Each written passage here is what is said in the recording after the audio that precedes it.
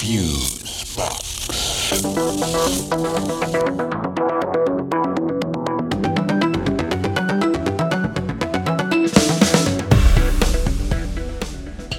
Okay, this is Fusebox number 230, Chowda head.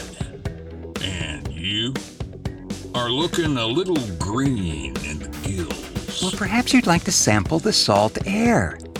But be careful of that kelp over there, see, because it's got a,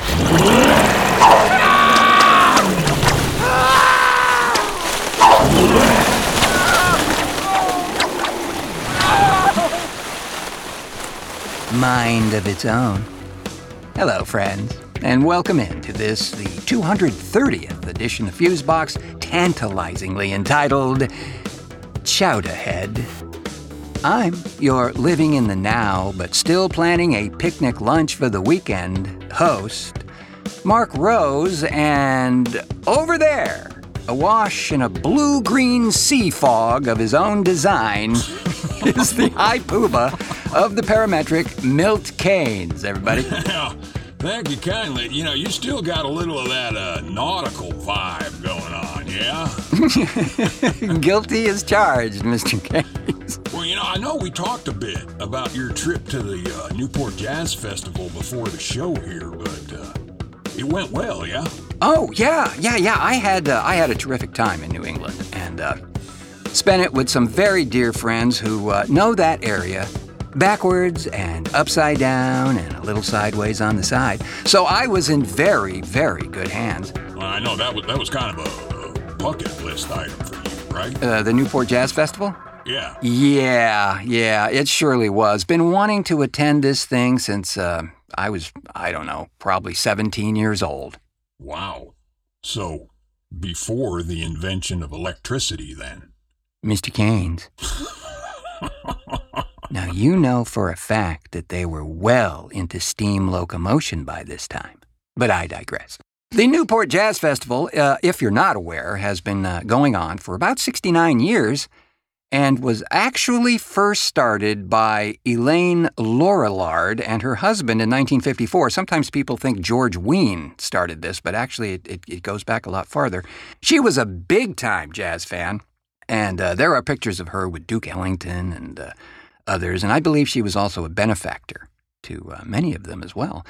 But the first jazz festival was held at the Newport Casino in the fabled historic district of Bellevue. Yeah, it's got some history too, man. I mean, wasn't there like a riot or something back in 1960? Yeah, probably one of the most famous incidents of the festival, actually. Yeah. It seems that in 1960, the local papers reported a string of violent but minor incidents in town on the opening day of the festival, which would have been Friday, July 1st, 1960. Then Saturday, evidently, was much worse, with thousands of people unable to enter the sold-out shows, and so they're roaming the city streets and end up battling with police. It's been reported that some 200 people were arrested, which, yeah, for that little place was a town record. The National Guard was called in, and then by Sunday, word got out that the festival would actually be canceled. Poet Langston Hughes, and this was something I uncovered while researching this, he was attending this event, and he wrote an impromptu lyric called Goodbye Newport Blues and brought it up to Muddy Waters, who was headlining the Sunday Blues presentation. And then they announced a spontaneous performance of the piece with pianist Otis Spann leading the band, which would have been a thing to see. And evidently, and I've never heard this recording, but the Nashville All-Stars retreated to their rented mansion on the property there, and evidently had recorded a live album on its porch called After the Riot at Newport. So that would be something to find. But on Monday the 4th, the last 2 days of the festival were indeed canceled. Wow. Yeah, it's got a storied past, and it moved around a lot, too. even ending up in New York for a spell. The 1969 one, though, is the one that certainly marked a turning point. Now, wasn't Led Zeppelin at that one, too? Yes, sir. And Jimi Hendrix and Miles Davis. And Davis said it was his favorite Newport Festival to play at that year, mainly because of the emerging new talent playing there, like, for instance, Jethro Tull, Jeff Beck, 10 years after. As a matter of fact, Saturday's schedule mixed jazz acts such as Dave Brubeck and the aforementioned Miles Davis with rock, blues, and R&B artists like John Mayall, Sly and the Family Stone, and even, yes, and here it comes, Frank Zappa and the Mothers of Invention. What? Yep. FZ was there, buddy. Huh. Well, so any riots at your show? No, thankfully.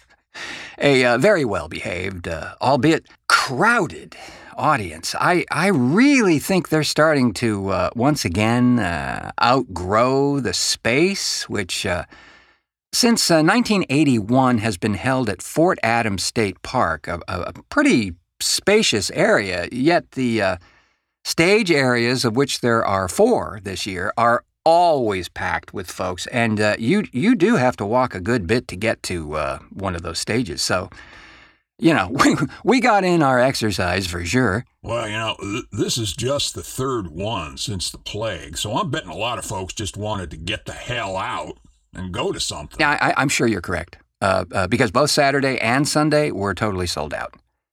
I got to say, too, that I had the delightful duty of being a kind of musical director for the 2 days we attended the festival and sort of cherry-pick the acts, you know, that might be good to see. Because unlike the Waterfront Blues Festival, which is held out here in the other Portland every year, the acts tend to overlap at Newport, so you might have to leave a little before one act finishes to get to the other stage and find a decent seat, if you can. Big crowds aren't new, though.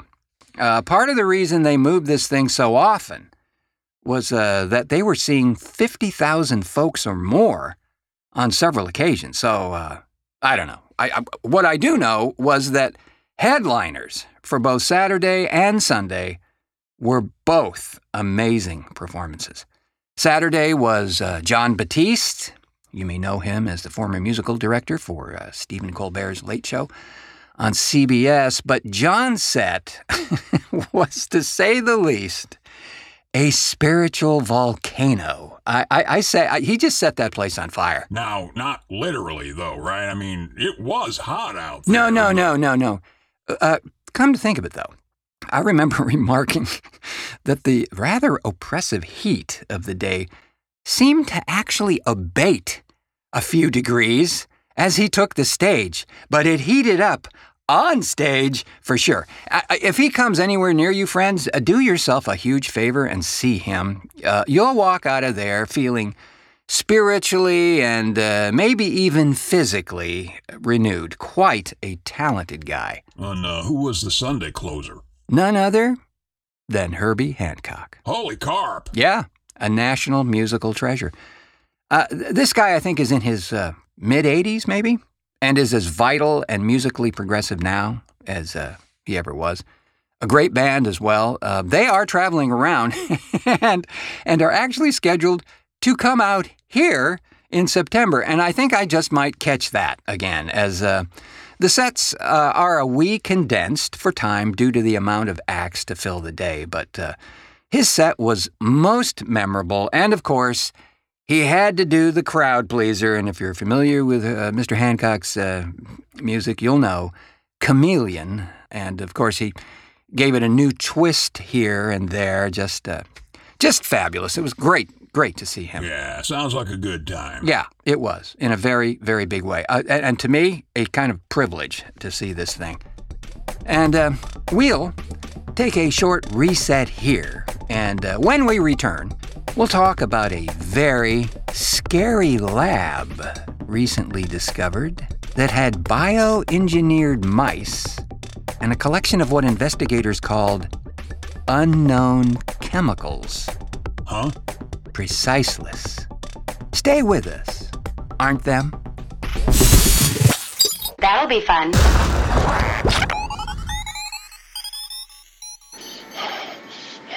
Hey, it's 42nd Street Pete. Listen, I don't have much time, so listen up. Grindhouse Resurrection magazine is back, baby. So if all you depraved degenerates want to get the latest and greatest dirt on all things Grindhouse, then pick up the magazine at Mr. 42nd Street Pete at yahoo.com. That's my PayPal. Just send $15 shipped to MR42ND, street spelled out, Pete spelled out, at yahoo.com. And don't forget to leave your address. Damn, they're on to me. Free, scumbag! Gotta get going. This is 42nd Street Pete. Catch you on the flip side. To get your issue of Grindhouse Resurrection, go to Mr. 42nd Street Pete at yahoo.com or go to hell.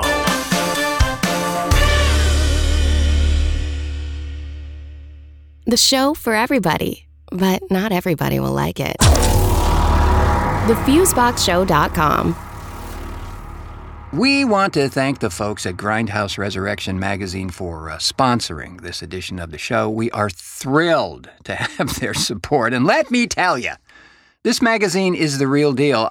Told by folks who were there and actually lived that period of time. Yeah, I kind of dug the article that Pete wrote in the first issue there called So, You Want to Know About 42nd Street? He takes you on a kind of walking tour of that area in 1978. Yeah, I'd say you can almost smell it.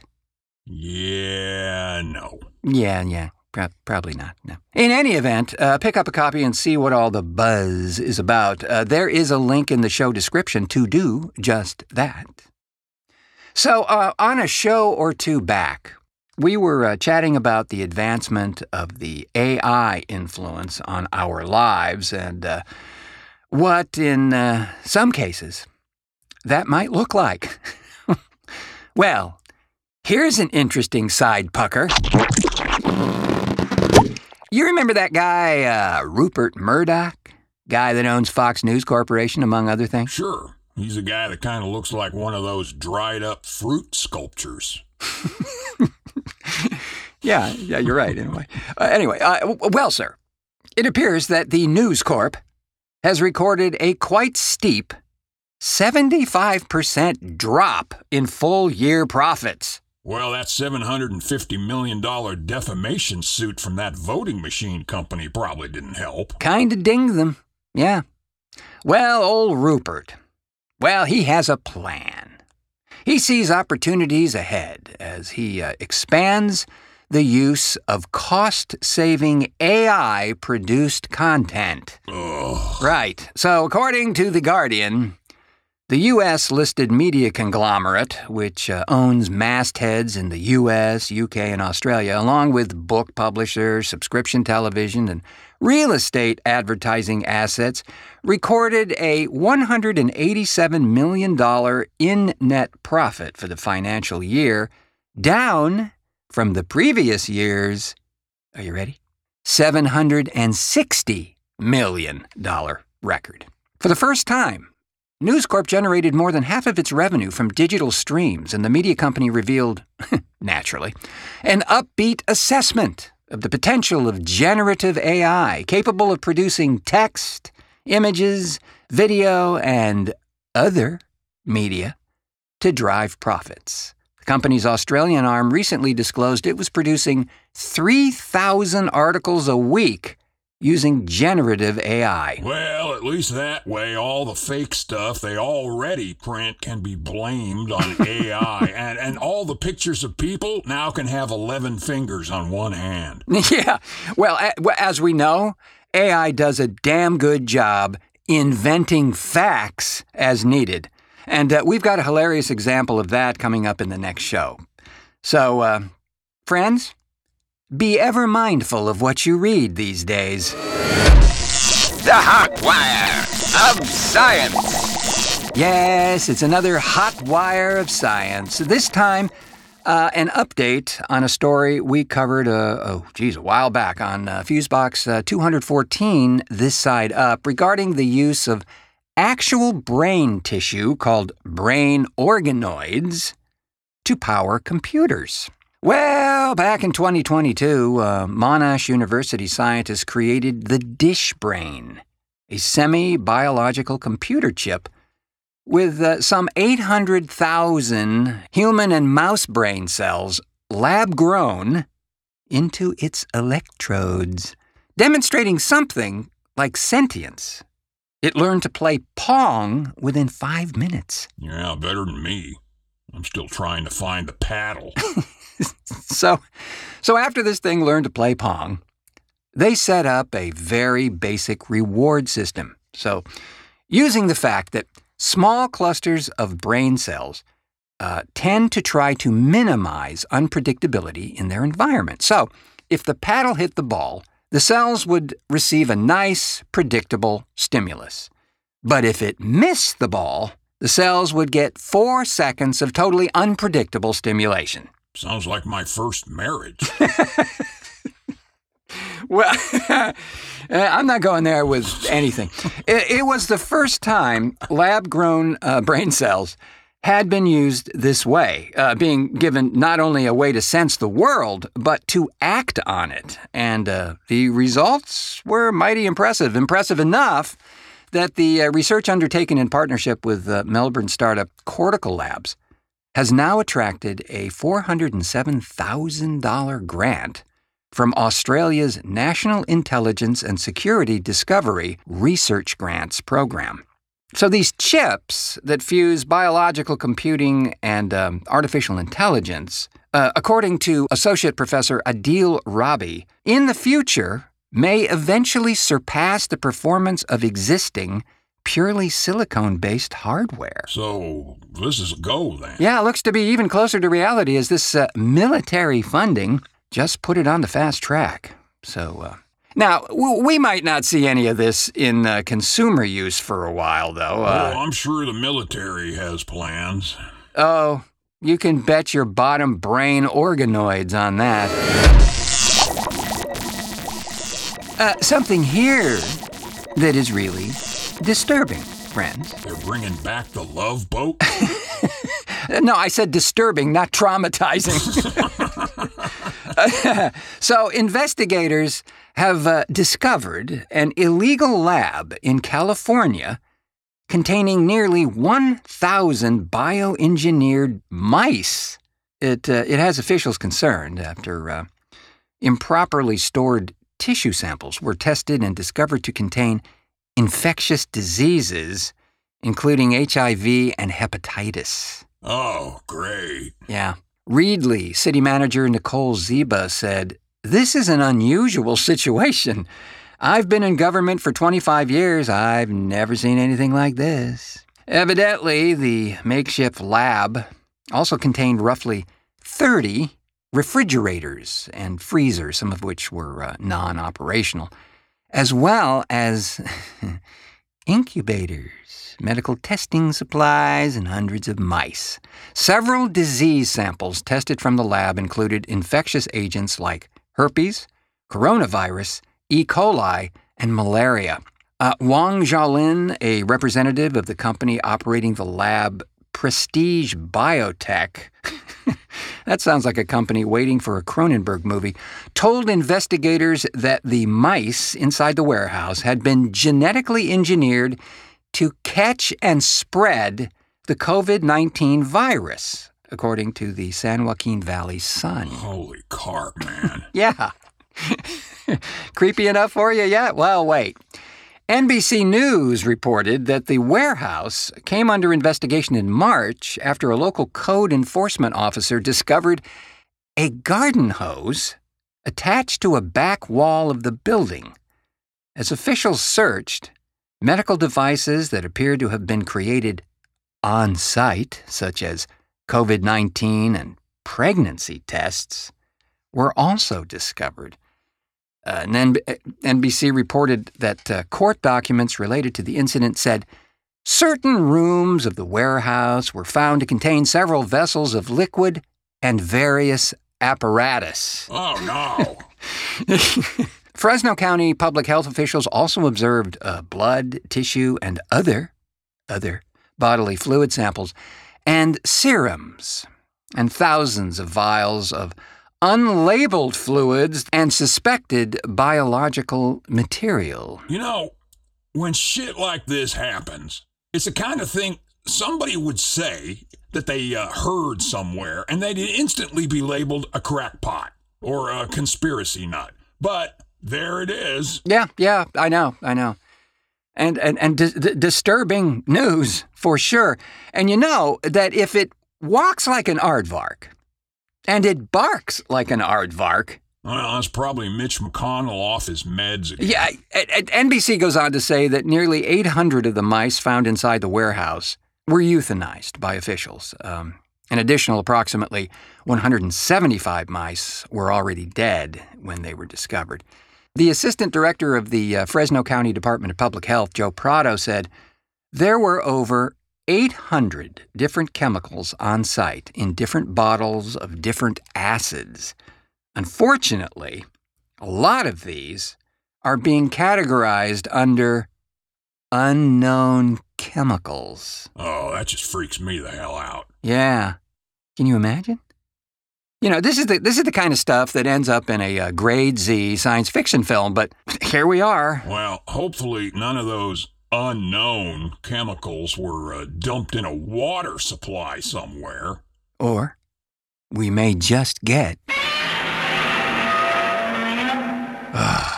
Well, friends, as you recall, we announced on the last show a new feature that is coming to Fusebox, one that makes us over here giddy with delight.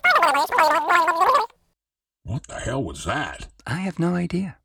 But I do know that we are easily as pleased as that thing at the arrival of the first installment of a Grindhouse Minute hosted by none other than the man himself, 42nd Street Pete.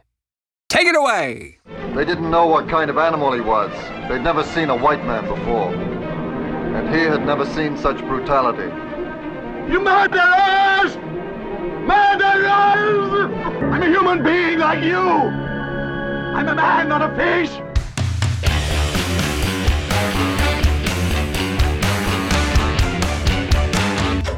And now it's time for another Grindhouse Minute with 42nd Street Pete.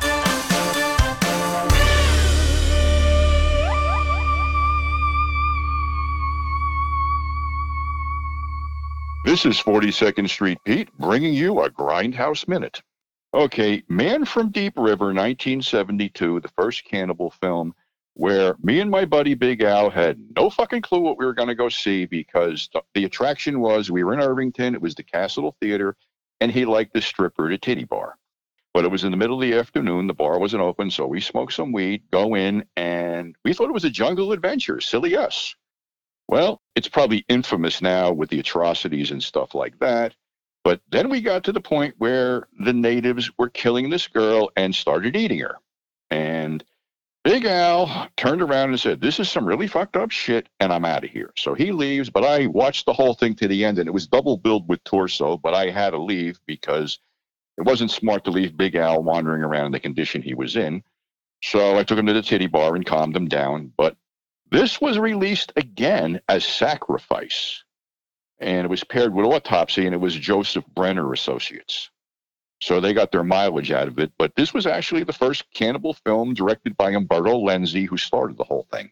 And like I said, this was retitled twice.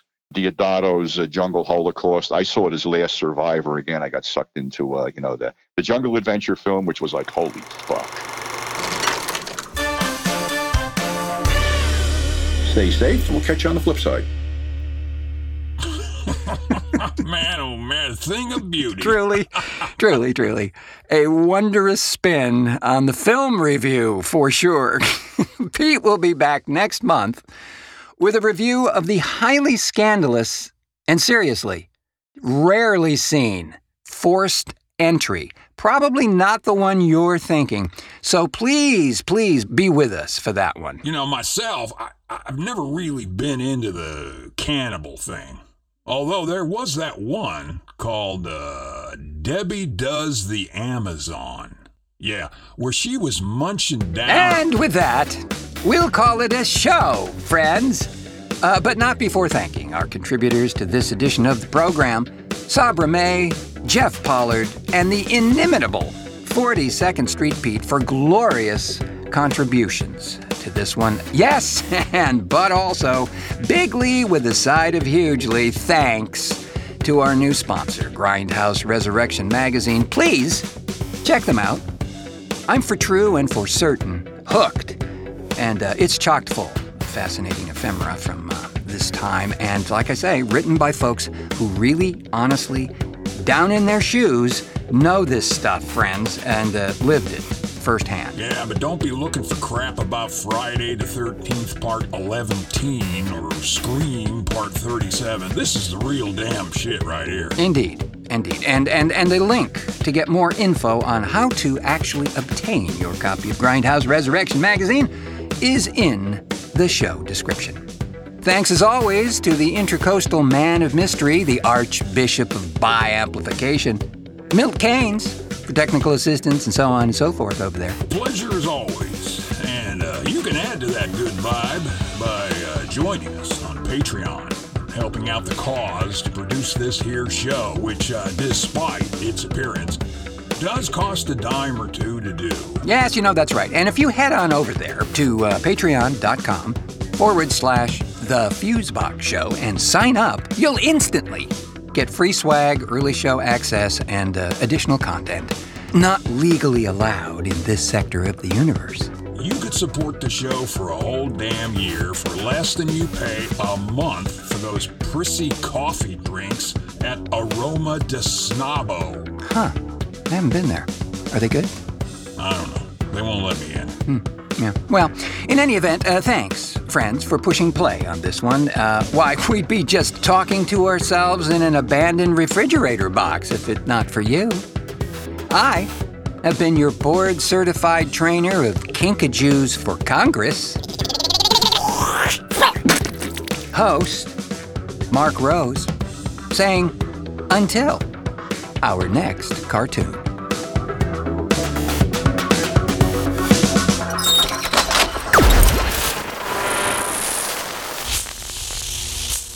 Fuse.